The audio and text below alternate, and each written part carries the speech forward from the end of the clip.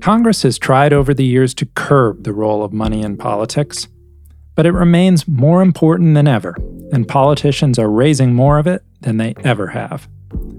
The Center for Responsive Politics estimates that politicians and advocacy groups spent $14 billion to support or oppose candidates in 2020. That's double what was spent during the 2016 presidential election cycle. And the political money game is changing. Small dollar fundraising is easy and pervasive, thanks to the internet. And the Supreme Court's 2010 Citizens United decision opened the floodgates for super PACs to raise unlimited sums for ads, though they can't coordinate with campaigns. Our guest today is Sheila Krumholz, director of the Center for Responsive Politics, which tracks political money and advocates for curtailing its influence. She's worked at the center for 30 years and is here to provide the long view. Welcome to the show, Sheila. We appreciate you joining us. Glad to be here. Thank you. So, Sheila, the big news this year was after the January 6th riot at the Capitol, a lot of companies said they were going to stop giving to Republican candidates. Some said they were going to stop giving to candidates in general. Do you think that's going to last? I, of course, can't predict the future with huge accuracy, but I would suggest that now is a time when we would not expect to see a huge amount of fundraising, a lot of pressure applied to PACs to give. So I think corporate PACs are have a bit of a reprieve and are perhaps taking advantage of this moment to make a statement, take a stand. I have to say, I personally would be surprised if they continued to take the same stand a year from now when the primaries are ramping up and the candidates, the members of Congress, the party leadership is really out there kind of shaking the money trees, trying to raise funds for their campaigns and for their parties.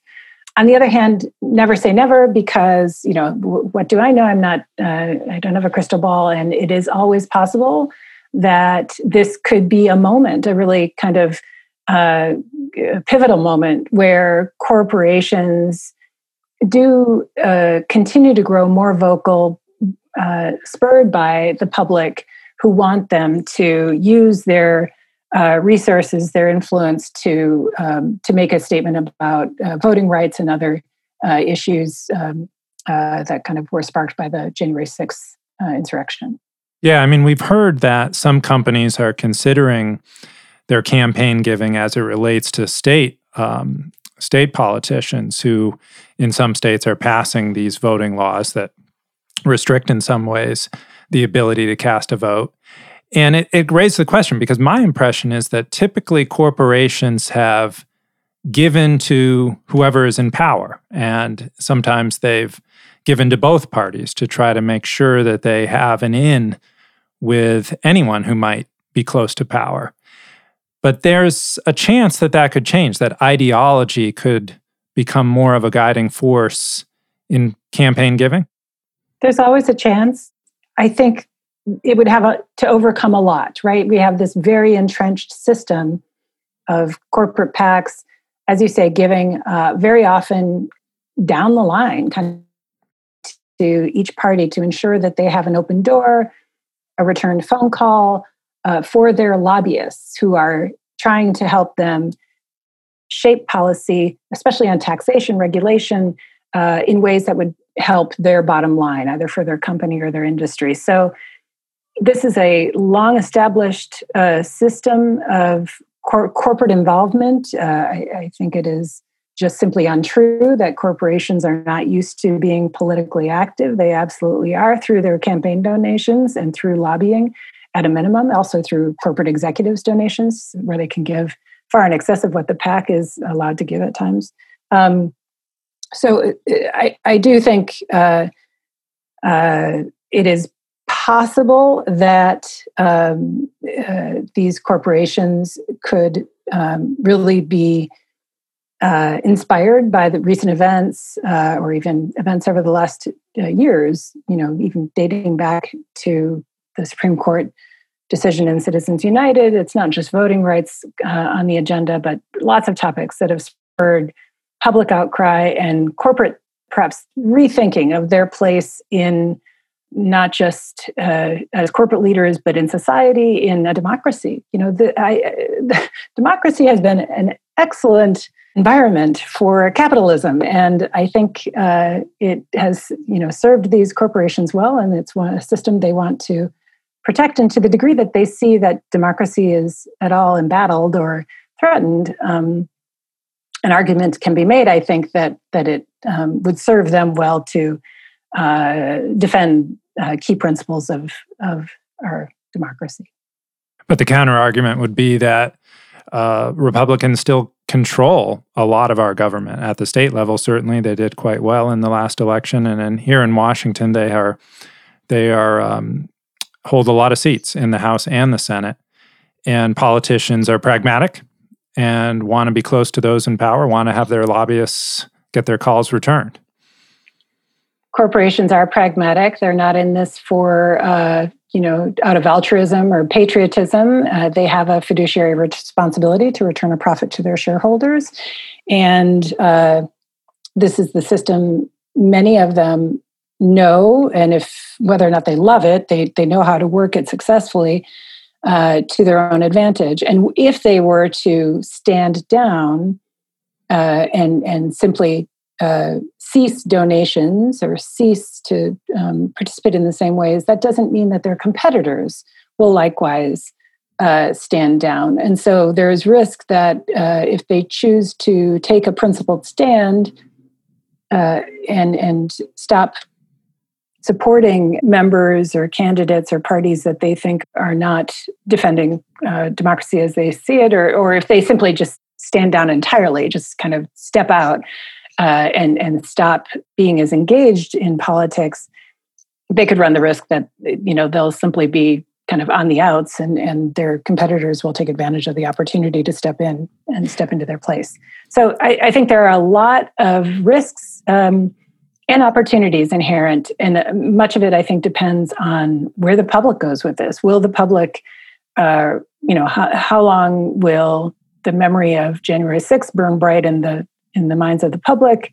Will legislative changes, the likes of which we saw in Georgia, continue to roll out throughout the country at the state level?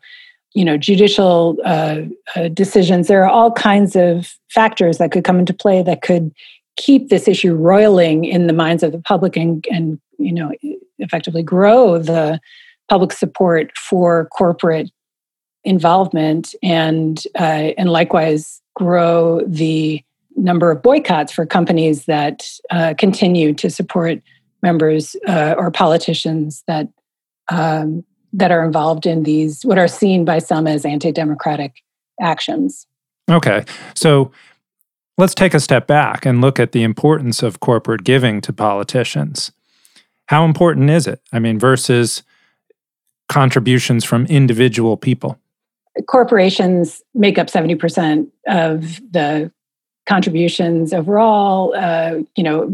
Overwhelmingly, the PAC spending represents corporations and individual contributions, while small dollar donations are growing in number and as a portion of the overall spending. Most of the money and especially for many members of Congress, most of the money is coming from large donations from individuals, often the executive class in America, that are able to pad the donations their PACs make with their own individual donations. And of course, the more corporate executives, partners, family members you have that can give, the more you can give in excess of what the PACs can give. A PAC can only give $10,000 in a typical election cycle, 5 for the primary, 5 for the general. So individuals can amass large sums of money, and overwhelmingly that represents a very affluent and kind of corporate class. However, small individual donations are, as I say, making up a growing portion of that money, and for certain members of Congress, for certain politicians, it can be, the majority of the money. That's not an easy path to follow. It's not every member who can light a fire under massive numbers of individuals, like in the past we've seen with Barack Obama, Bernie Sanders, Donald Trump. There are other sources, and for Democrats who have eschewed corporate PAC donations, many of them joining the No PAC caucus. Some of them are going to be able to make up that money from small individual donations. So there are alternatives. So you mentioned the limits that are on PAC contributions by law and the limits that are on individual contributions, so that they can only give several $1,000s to any particular candidate. Our listeners, I'm sure, have heard about super PACs, which can receive unlimited contributions as a result of the 2010 Supreme Court decision in Citizens United. How does the fundraising that goes on by candidates compare these days with the political money being spent by super PACs? Are super PACs becoming where the game is, or is it still a mix between the two? How would you define it? Yeah, super PACs can indeed raise unlimited sums from any source, and they must still report those receipts and expenditures to the Federal Election Commission, but they have the what's super about them is the lack of limits, including money could come directly from corporate sources, which was long seen as being a dangerous thing, that corporations have such vast resources that it would amount to a corporate takeover if they were able to contribute directly to politics.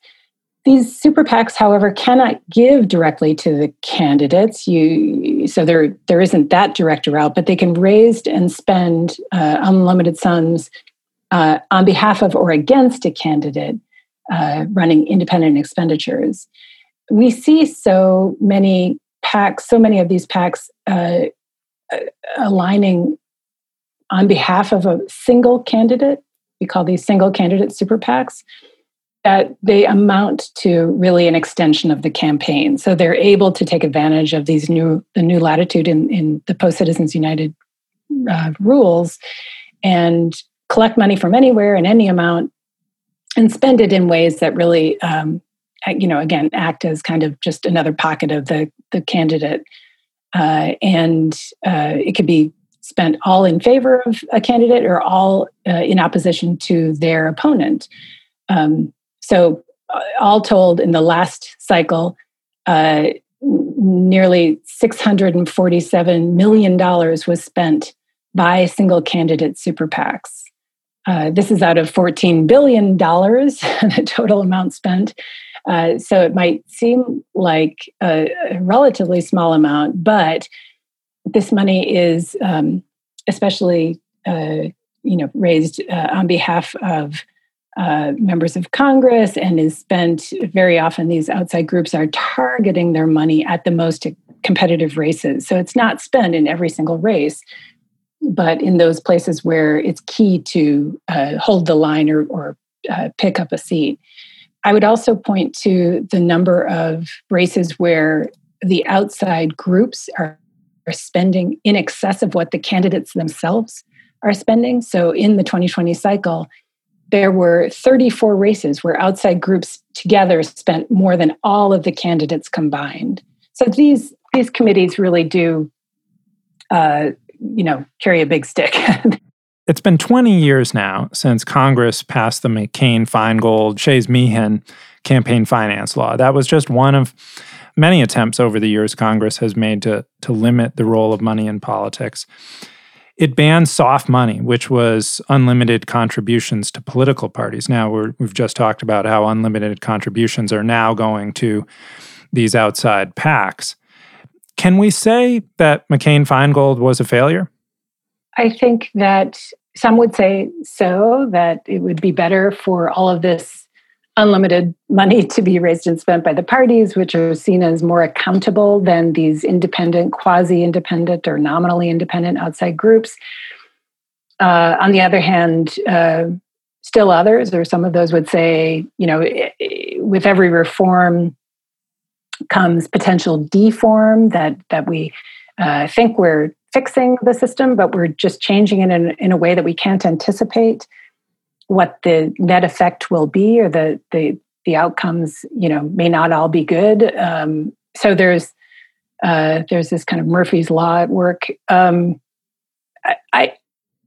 I do think that there is, good points to be made on all sides, but there is this will to try to ensure that money is not having undue influence over who gets elected, who can run even for office, and then ultimately what policies get passed. And so I think if we can have a continual conversation about this, it is to our benefit, because there's no argument that private money is the basis for our elections, and long has been, always has been. And that private money also has the potential for corruption. People have gone to jail, and that's to some evidence that the system works. That when corruption is ferreted out, there are consequences. But I think people, left, right, and center, everyday Americans also feel that for too long, money has had too much influence, has skewed Washington politicians away from the public good, from the public interest, and that Washington no longer represents them. And I think that's a piece, anyway, of the cynicism, the anger at Washington, the hyperpartisanship. It plays a role here too. But money certainly, I think, has an undeniable effect. And I worry that even for us at Open Secrets, we put out data, information, so that people can track where the money's coming from and going to. And our goal is that people will use it in their own engagement, not get cynical and frustrated and apathetic and disengaged, but to use this as one tool in their toolkit, one piece of information along with many others to help make good choices at the ballot box and beyond, to get engaged. So money, it takes money to wage a national race. So we have to be clear-eyed about, it's not going to be free. And there are, of course, going to be people lining up willing to make contributions, and they may not have, the national interest at heart. But this is the price of our system. It's a privately funded system, and the price is that we all have to be vigilant and engaged. Given what you just said about, the influence of money in politics and how it can be corrupting. You also previously talked about how small dollar contributions are becoming more important, that Barack Obama reached out and got a lot of small contributions from regular Americans, and Donald Trump did the same. Bernie Sanders, that was a prime driver of his very strong candidacies in 2016 and 2020. And now we see Republican leaders in the House. I got a release this week from Kevin McCarthy, the House Minority Leader, saying that he has had record fundraising this quarter at a time when corporations aren't giving. So, is that a bright spot, that regular Americans are becoming more important in the political fundraising game? I think it is an undeniable good that more people are getting engaged. Giving a contribution is evidence of engagement, and so we want more people engaged, not less. Some worry that the candidates that are most successful with garnering massive numbers of small donations are those that are most bombastic, say the most outrageous things, the most extreme candidates. And it's true that many of those at the top of the list, garnering the largest portions of their money from small donations, can be those that excel at making viral moments, excel at using, some would say, manipulating social media. But there are, also the party leadership, kind of big names in politics. So it's not all bomb throwers. I just want to follow up on that point, Sheila. It's because some say this is changing the way Congress operates, that members arrive and the goal is not necessarily to be a great lawmaker, to write compromises, to create legislation, but rather to become a celebrity and to raise lots of money because of your celebrity status.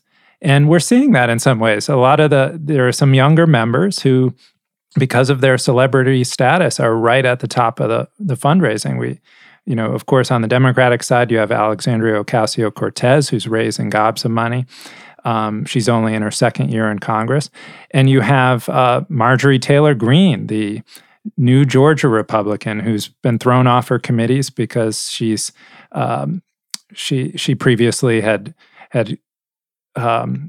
talked about some crazy conspiracy theories on social media, but this appeals to a segment out there that is willing to actually write checks. Yes, and they, might be there with or without Act Blue on the left and Win Red on the right. But another key element here is that technology has made it so much easier for people to make an impulse donation, or not even an impulsive donation, just to feel like I understand and support this person's policies. They represent me and my beliefs. I'm going to give them $5 a month or $10 a month. I can't give a lot, but I'm going to be able, among the massive numbers of people that are going to pull together small amounts of money at a time to ultimately deliver massive sums of money. But the system has always had the brash, candidates that kind of draw all the attention and the news stories, earn media. It's easier to do, maybe especially if a candidate is particularly extreme or particularly adept at leveraging social media.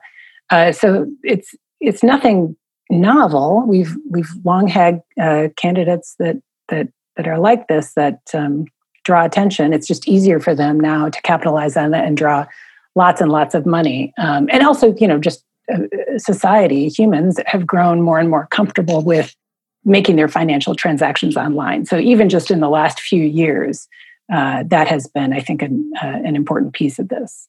Yeah, the Democrats are considering a legislation, they call it H.R. 1 in the House and S1 in the Senate, indicating that it's their priority bill. And it would make some changes to the campaign finance system, one of which would be matching small dollar contributions with public funds at a 6-to-1 rate. So if I donated $10 to a candidate, the government would chip in $60. How do you think that would affect things? Do you think it's a good idea that would shift our system more in the direction of small dollar donors, or is there a risk that it could just further bolster the type of lawmaker that appeals to the donor? Yeah, I think there is a kind of hot debate going on about this right now. I think it's really interesting, and we should consider seriously whether we can replicate the success in these kinds of matching systems at the state and local level on the national stage. So I'm not a scholar that studies this. Michael Malbin of the Campaign Finance Institute is, and he's worked with the Brennan Center and others to look at different kind of formulas for, if you vary the amount of money in a match, or how many, how much money it takes to run a viable campaign with these matching systems. I think it's really interesting research, and I think it merits scrutiny and being taken seriously. It's a big lift. I mean, public funding at the national level doesn't have a great track record. There was public funding for presidential campaigns, and it was just allowed to wither on the vine.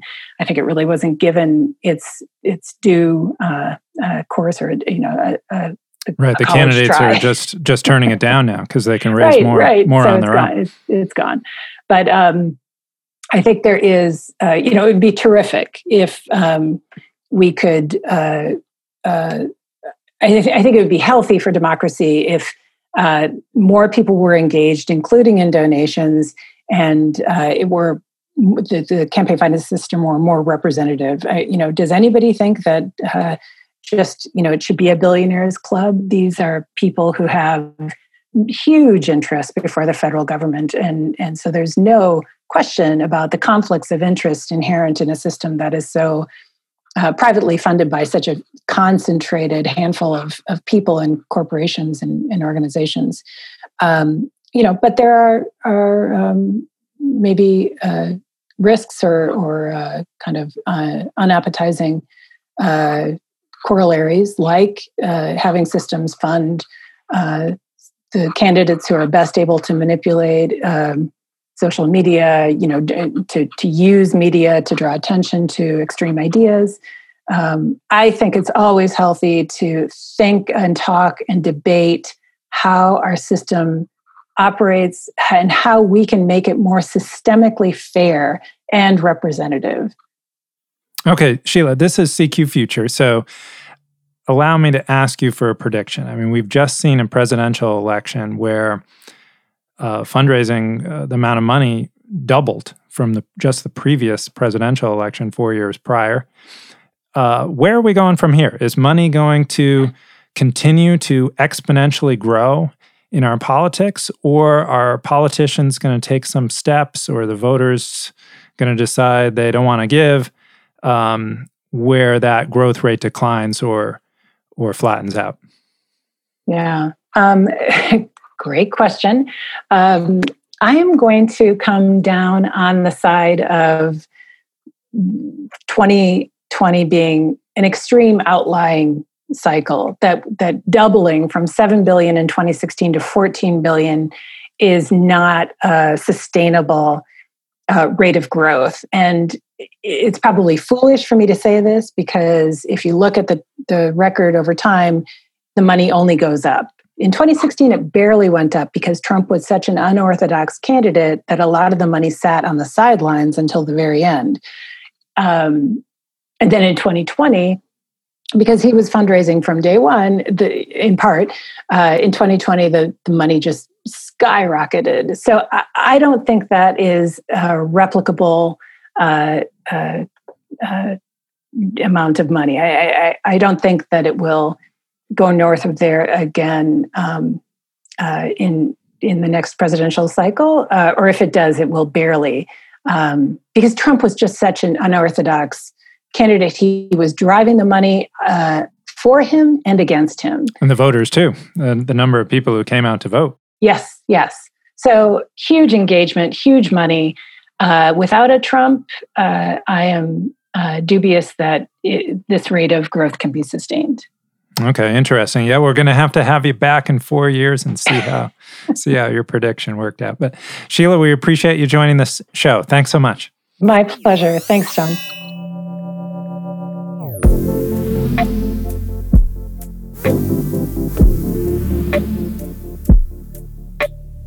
That's all for this episode of CQ Future. I'm Sean Zeller. You can find all our podcasts at rollcall.com. The producers of this show were Evan Campbell and Jillian Roberts. Thanks for listening.